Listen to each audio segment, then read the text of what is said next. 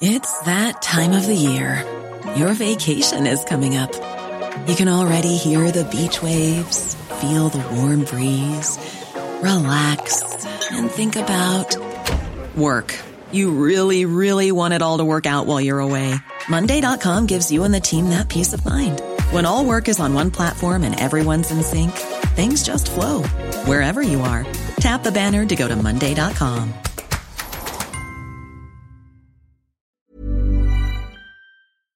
Hello, this is the Red Box Podcast with Matt Chorley, bringing you the best of my Times radio show, Monday to Thursday, 10 till 1.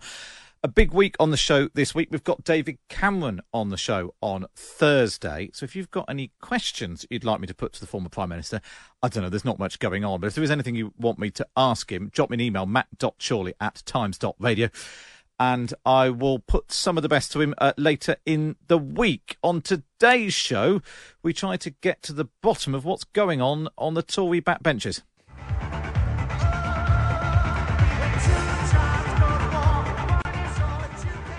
Yes, when Tory tribes go to war, things are going to get very messy indeed.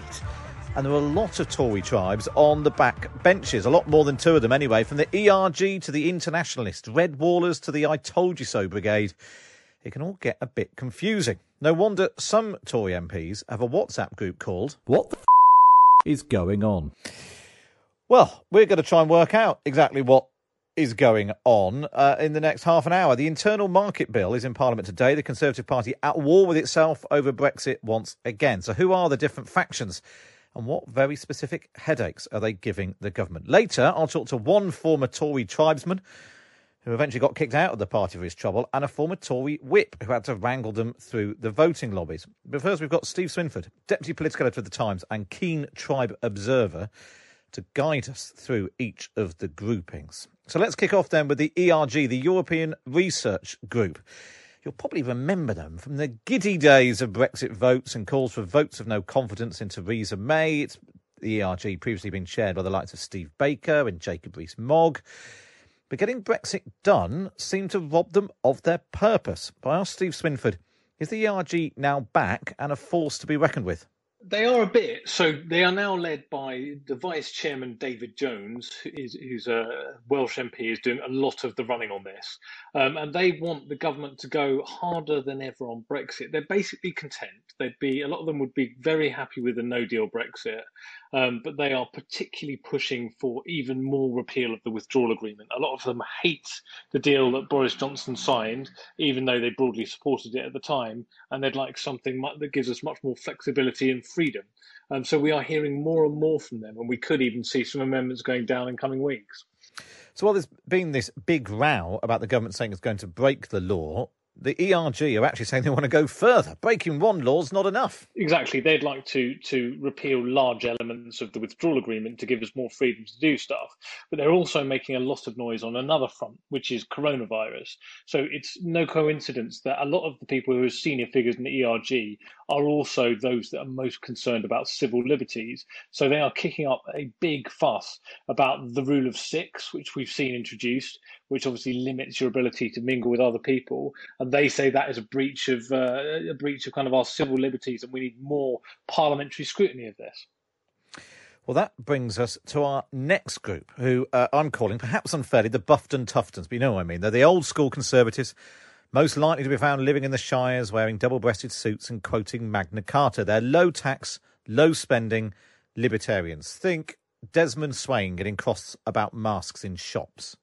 Nothing would make me less likely to go shopping than the thought of having to mask up. This monstrous imposition against myself and a number of outraged and reluctant constituents. Now, these people were once the backbone of the Tory party in the 80s and early 90s, but found themselves out of fashion under modernisers like David Cameron. However, Brexit put them back on the winning side, and as Steve Swinford says, they've been making their voice heard ever since. They're trying to reassert themselves again, and they're trying to get airtime for a debate which I actually think we do need to have as a country, which is a broader debate about civil liberties and coronavirus.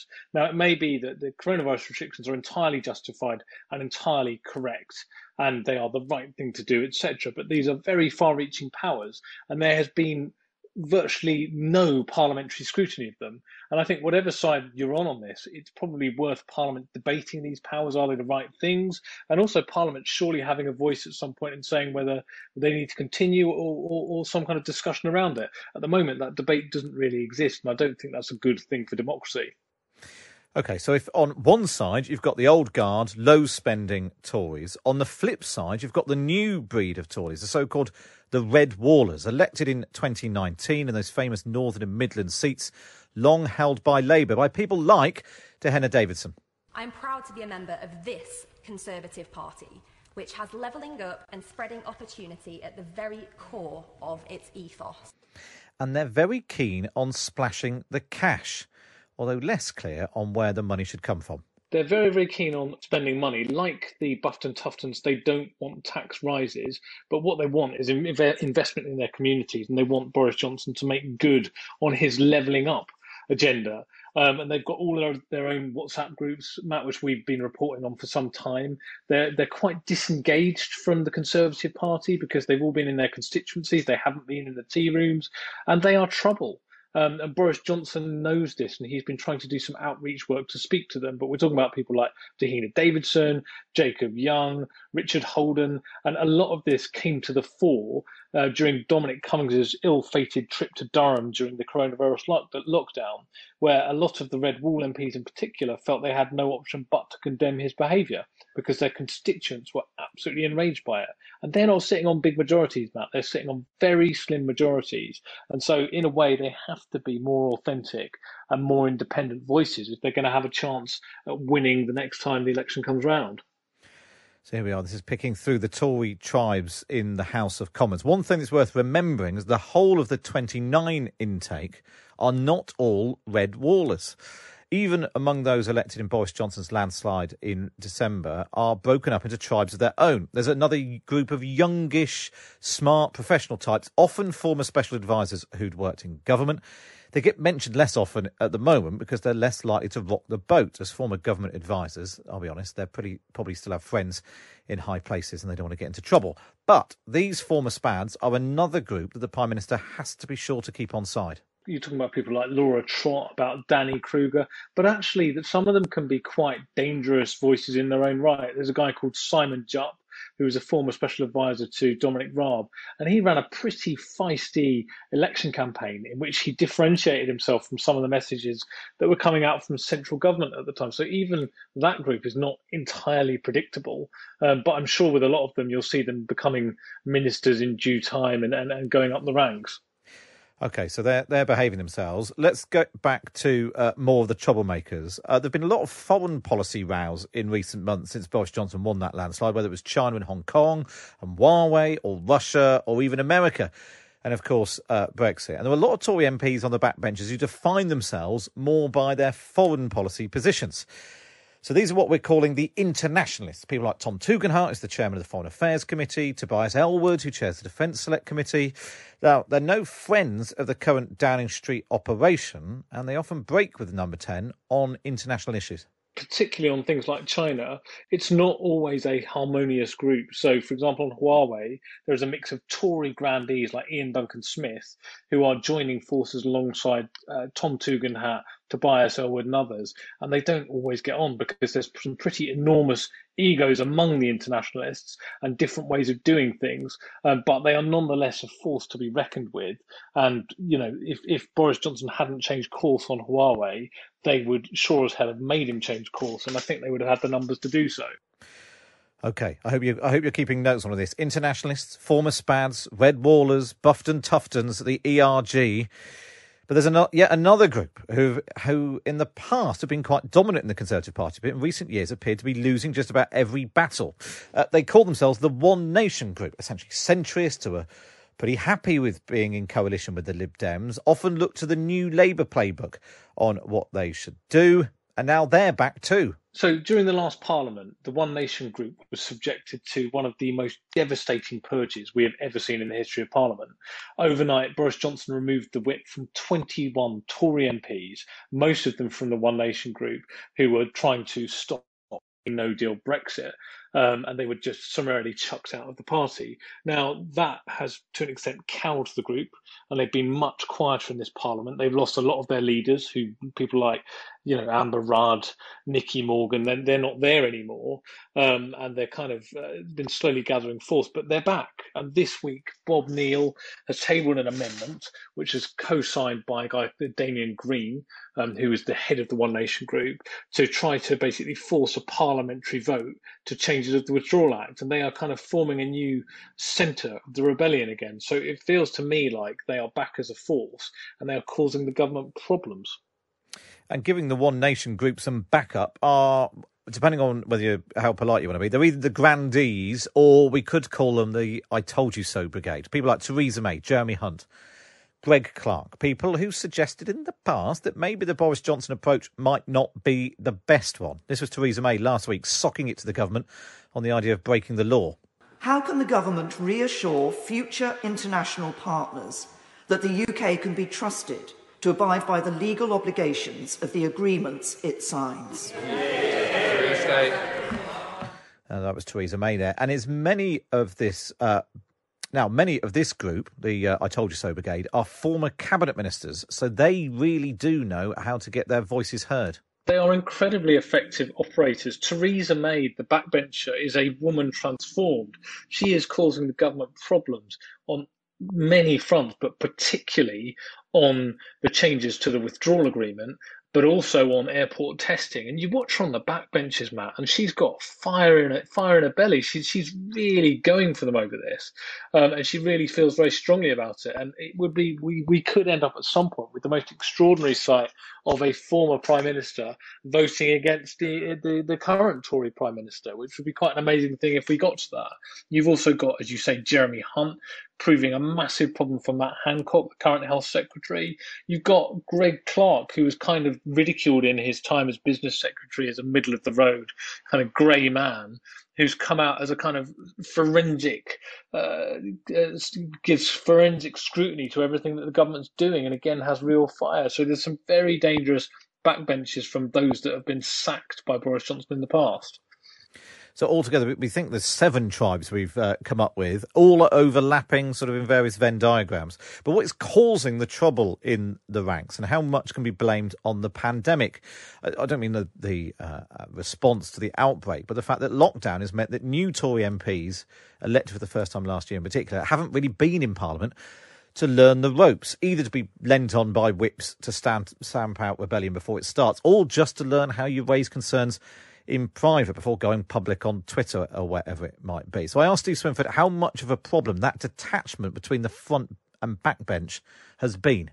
So it's certainly a problem, but there's actually a much bigger issue here, which is one of fundamental party management. I'm going to give you a microcosm, which is something which is causing absolute mayhem on the Tory benches from every Tory MP I speak to, which is the government's planning reforms, which it basically announced without any fanfare, just suddenly announced them. And they're really radical. They are building hundreds of thousands of new homes across the country with kind of quotas that are set by an algorithm.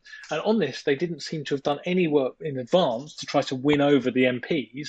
And as a result, the MPs are going absolutely berserk about it. And we're seeing that time and time again. We're seeing things that emerge suddenly from the centre without any attempt to bring what in business you'd call the stakeholders with you, in this case the MPs. And as a result, unsurprisingly, they're going ballistic. It does strike me that if you actually, instead of being completely paranoid about everything being leaked, tried to bring people with you, you might have a better chance of having a much less disruptive parliamentary party. The other thing, of course, we've seen a lot of in recent weeks and months is U-turns. And the big problem with that is whether it's on Huawei or reopening schools or marking exams, people, Tory MPs, who think they're being loyal and doing the right thing, go out and publicly defend the government, only for the government to then U-turn, and then that MP feels like a wally. Exactly, and a lot of people felt that over Dominic Cummings, where some of them towed the party line and publicly defended him and really profoundly regretted it in hindsight. So the government has limited capital with its backbenchers, and it really needs to prepare that. And one of the most interesting things about the Tory tribes that you're talking about, Matt, is we are weirdly seeing a coalescence across all the tribes on some issues. So I can give you examples of kind of One Nationers who are as concerned as ERGers and the Libertarians, the Buffed and Tuftons, with the coronavirus legislation and the kind of libertarian side of that. I can give you the same on the withdrawal agreement, where the concerns about breaking the rule of law are as much from Brexiteers as they are from people that would have previously been considered Remainers and voted Remain in the EU referendum. So the government is being hit from all sides, and it's not just an individual group that's causing them problems. It's multiple groups on multiple issues, and sometimes on the same issues on all the time at the moment, and it's really hurting the government. So obviously this time last year, Boris Johnson was losing quite a lot of votes in the House of Commons because he didn't have a majority. But how far off are we from the Prime Minister actually losing a vote in the Commons now, the first since his big election victory?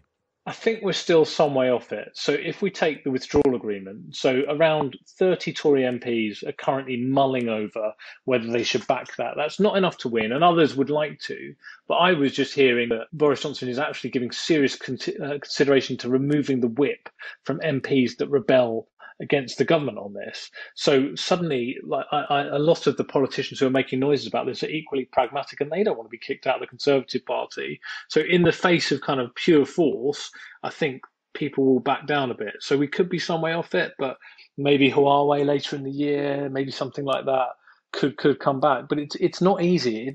People routinely say to me, it's an 80-strong majority, but it actually feels more like the kind of slim majority of the David Cameron era. It's very, very fragile out there and very febrile on the backbenches. If you like what you're hearing, you can listen to the whole of my Times Radio show. Either listen back on the Times Radio app, or you can listen live Monday to Thursday, 10 till 1.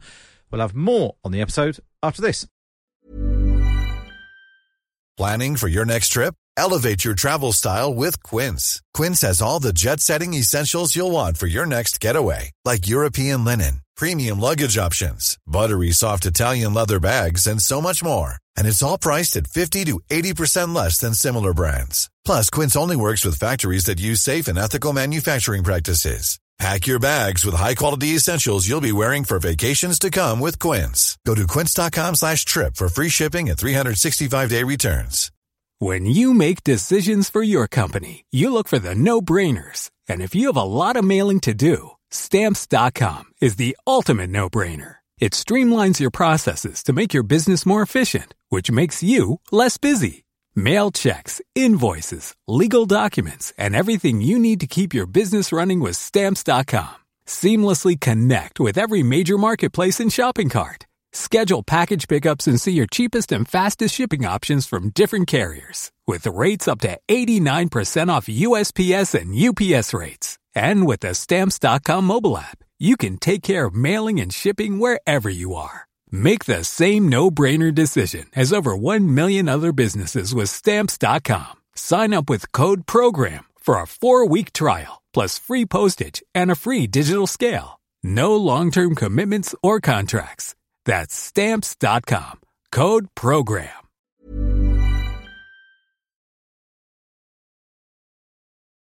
So that was Stephen Swinford, Deputy Political Editor of The Times, talking us through the tribes. So now let's bring in two guests who know what it's like to be in a tribe and it all go a bit wrong. David Gauke was Theresa May's Justice Secretary. He was served in the government under David Cameron as well. He resigned when Boris Johnson became leader and was eventually kicked out of the party before the 2019 general election for voting against the government on Brexit, if you can imagine such a thing. Morning, David. Good morning, Matt. And Anne Milton also went through the whole business of having the whip removed, but before that was Deputy Chief Whip under David Cameron between 2015 and 2017. So it's her job to try and keep Tory MPs in line. Morning, Anne. Morning, Anne. Are you there? Oh, she's just dropped off. We'll get her back. So, David Gauke, let's start first of all. And inevitably, when I mentioned that you were coming on, people were saying, well, you're not a Conservative, so what are you speaking to him for? But that's sort of the whole reason we've got you on. What's it like to go from, in pretty quick succession, sitting around the cabinet table in a Conservative government to finding yourself in a tribe which sort of marches off the edge of the cliff and gets ejected from the party altogether? Yeah, a little odd. And it did all happen pretty quickly. So, yes, as you say, by the end of end of July I was a cabinet minister. By the beginning of September I was no longer a Conservative MP, and by early November I was running as an independent. So yes, it all happened very quickly. The only thing I would say is that you could see that there was going to be a big bust up coming, and that the sort of divides within the Conservative Party had grown stronger and stronger. And to some extent, I could see that we were heading for we were heading for turmoil, and it was all going to be very turbulent. So to some extent, I had anticipated it. But yes, it moved very, very fast, and it does become very strange. I was out campaigning and bumping into people who had been campaigning with me, for me in previous elections, and we were on different sides. It's a strange, very strange environment. Anne Milton, I think you've joined us now. Morning.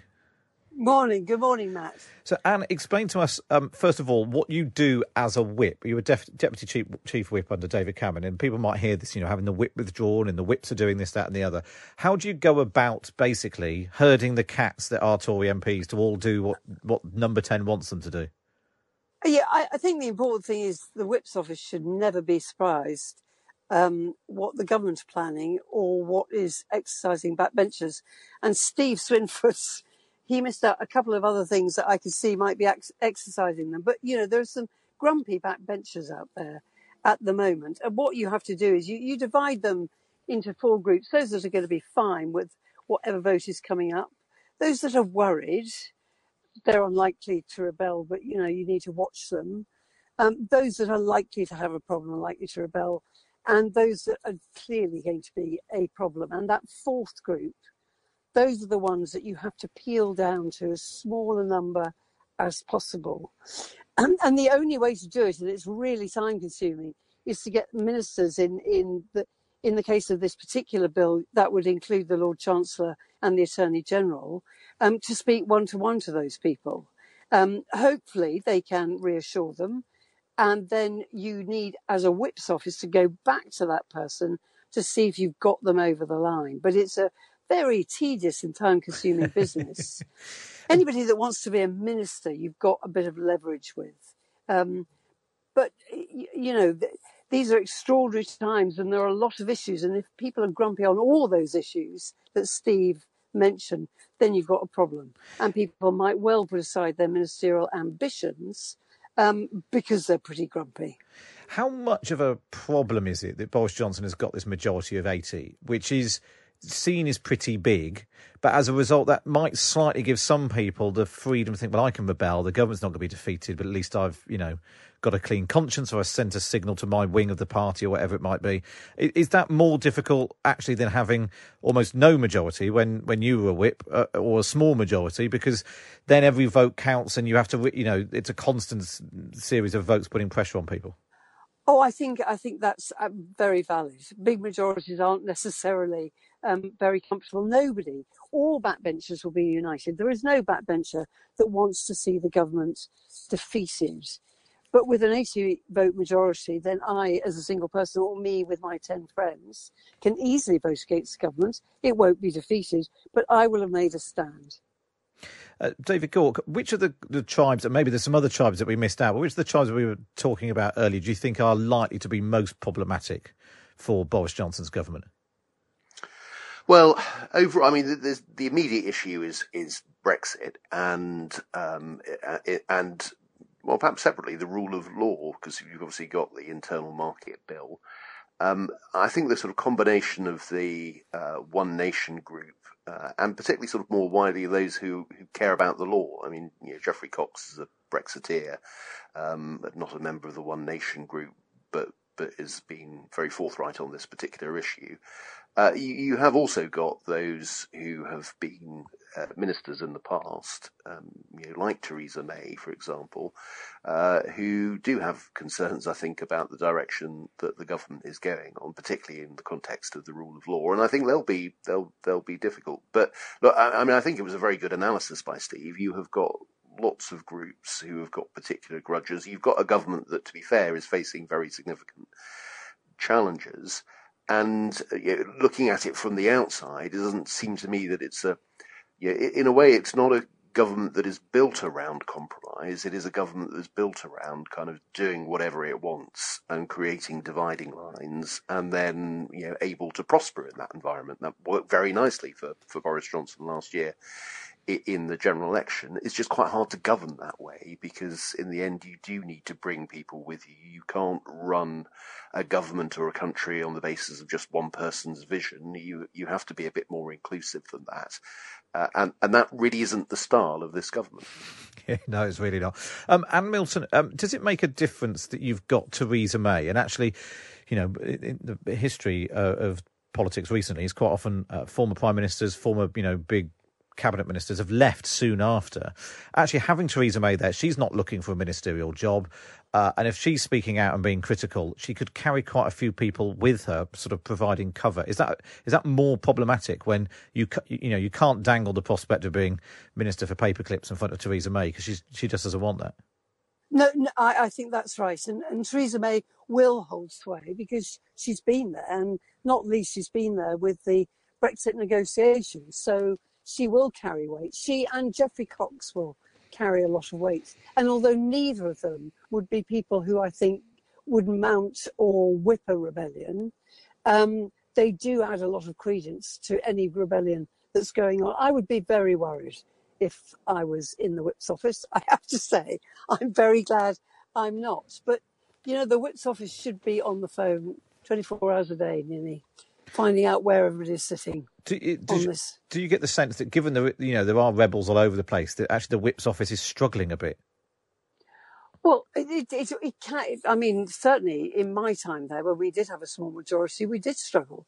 You have 15 spreadsheets and you try and put them all together to work out exactly what the result's going to be. But the Whip's office should never be surprised by a result. So what it needs to do is to go back to the government. I remember, Sunday trading was the one that we had to face, 3 hours shopping on a Sunday.